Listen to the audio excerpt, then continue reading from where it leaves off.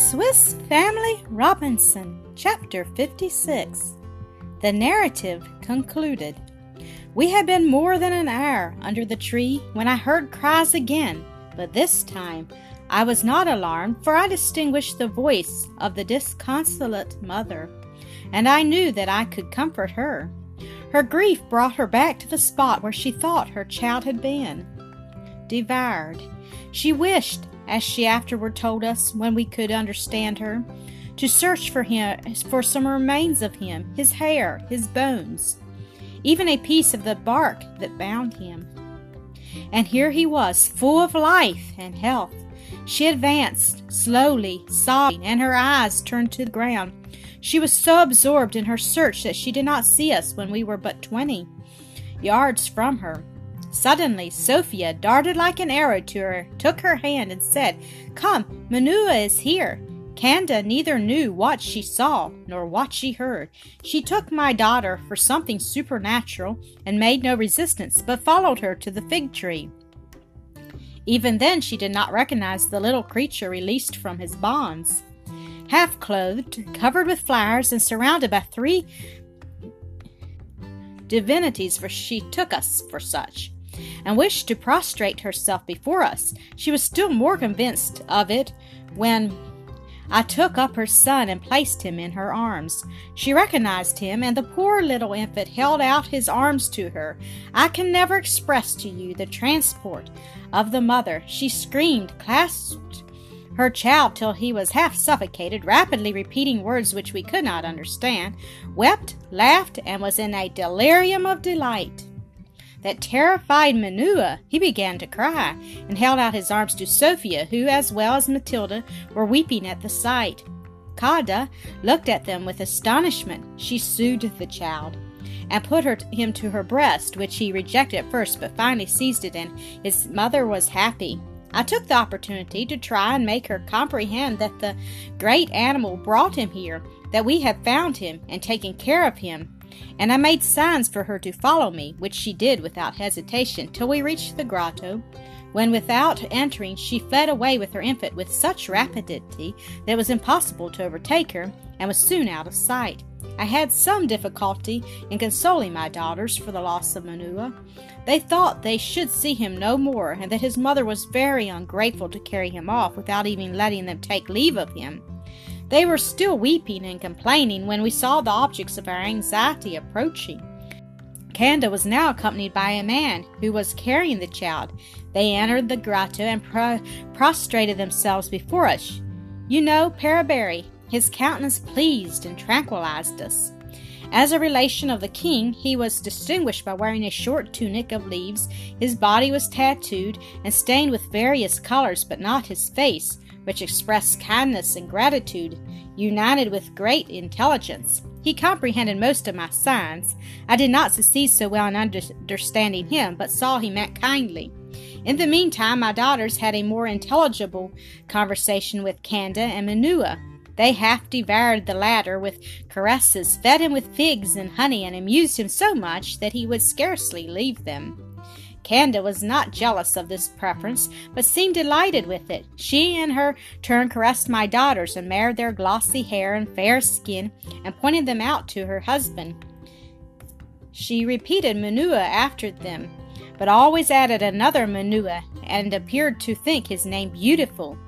After some words with Paraberry, she placed Manua in Sophia's arms, and they both departed, making signs that they would return, but we did not see them for some time after. Sophia and Matilda had their full enjoyment of their favorite.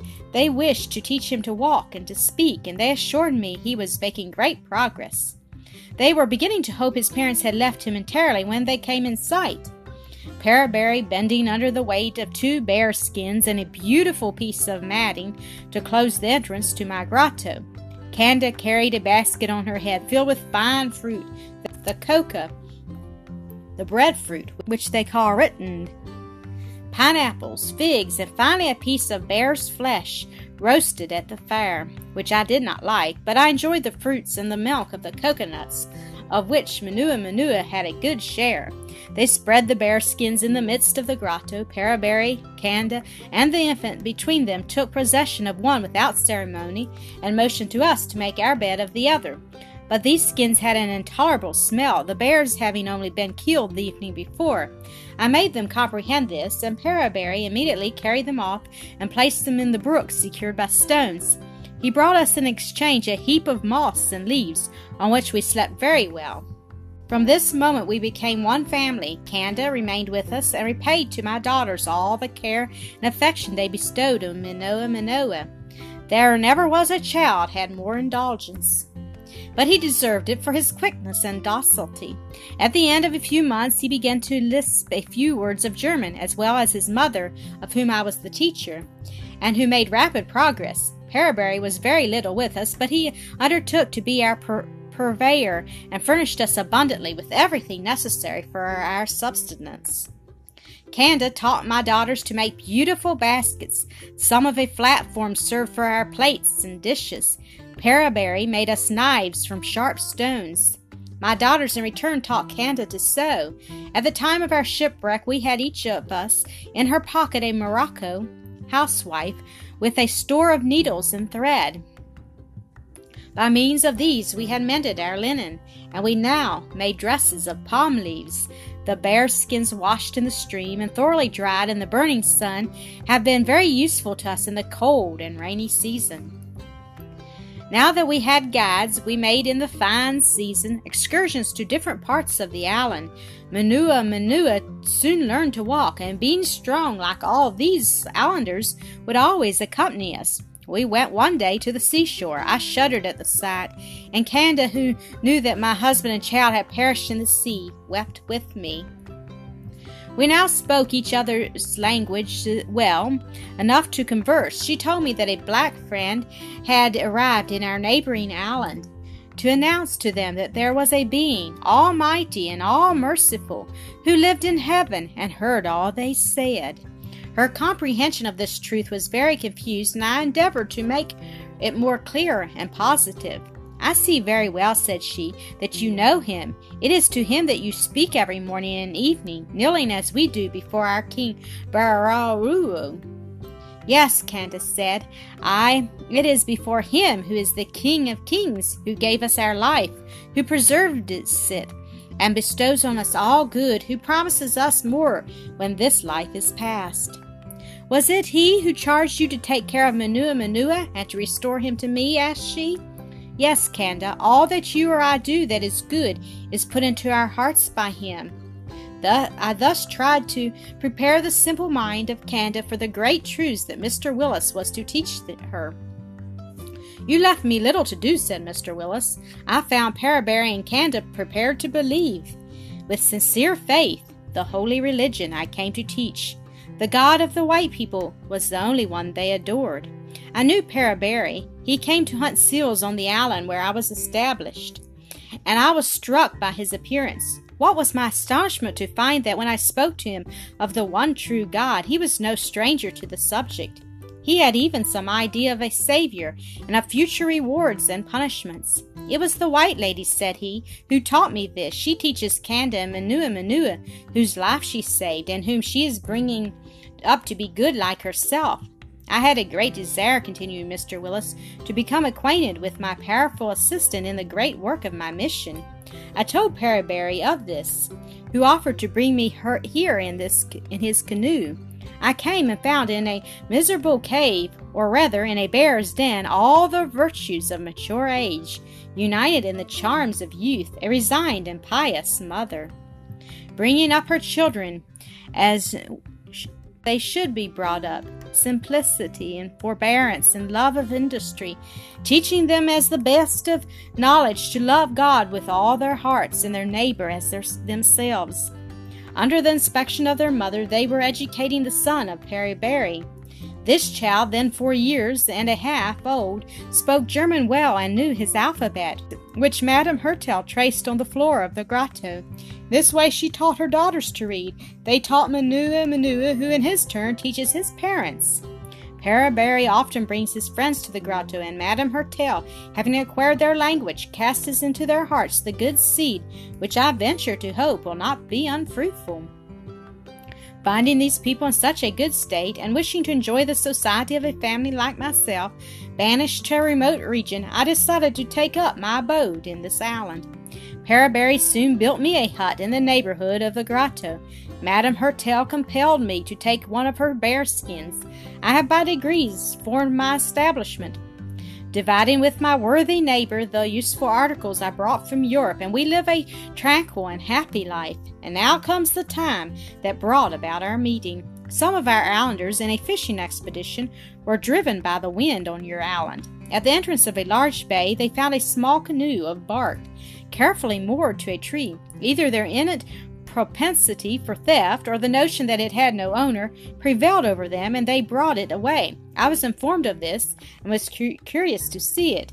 I recognized at once that it was made by Europeans. The careful finish, the neat form, the oars, rudder, mast, and triangular sail all showed that it had not been made by savages.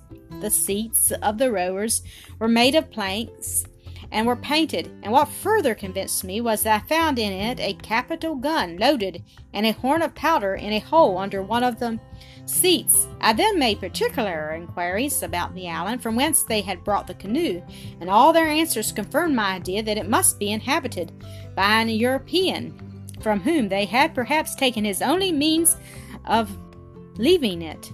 Restless about this fancy, I tried to persuade them to discover if the island was inhabited. I could not prevail on them to return the canoe, but seeing me agitated, they resolved secretly to produce me a great pleasure, as they thought, by returning to the island and bringing away anyone with whom they came in contact with, whether he would or not.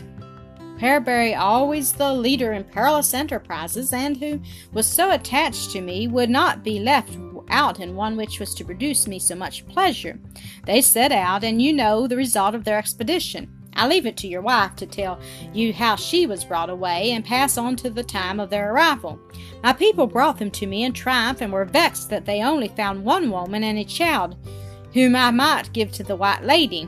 This I did promptly. Your wife was ill and distressed, and I carried her immediately to the grotto.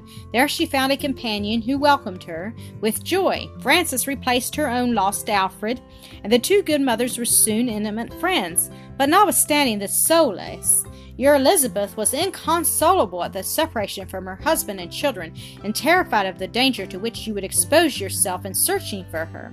We were even afraid she would lose her reason when the king came to take away Francis. He had seen him on his arrival, and was much taken with his appearance. He came again to see him, and resolved to adopt him as his son. You know what passed on this subject, and now you are once more united to all those who are dear to you. Bless God, brother, who knows how to produce good from what we think evil, and acknowledge the wisdom of his ways. You must return altogether to your island. I am too much interested in the happiness of Emily to wish to detain her, and if God permits me, when my missions are completed, I will come to end my days with you, and to bless your rising colony. I suppress all our reflections on this interesting history, and our gratitude for the termination of our trials, and hasten to the recital which, at my particular entreaty, my wife proceeded to give us.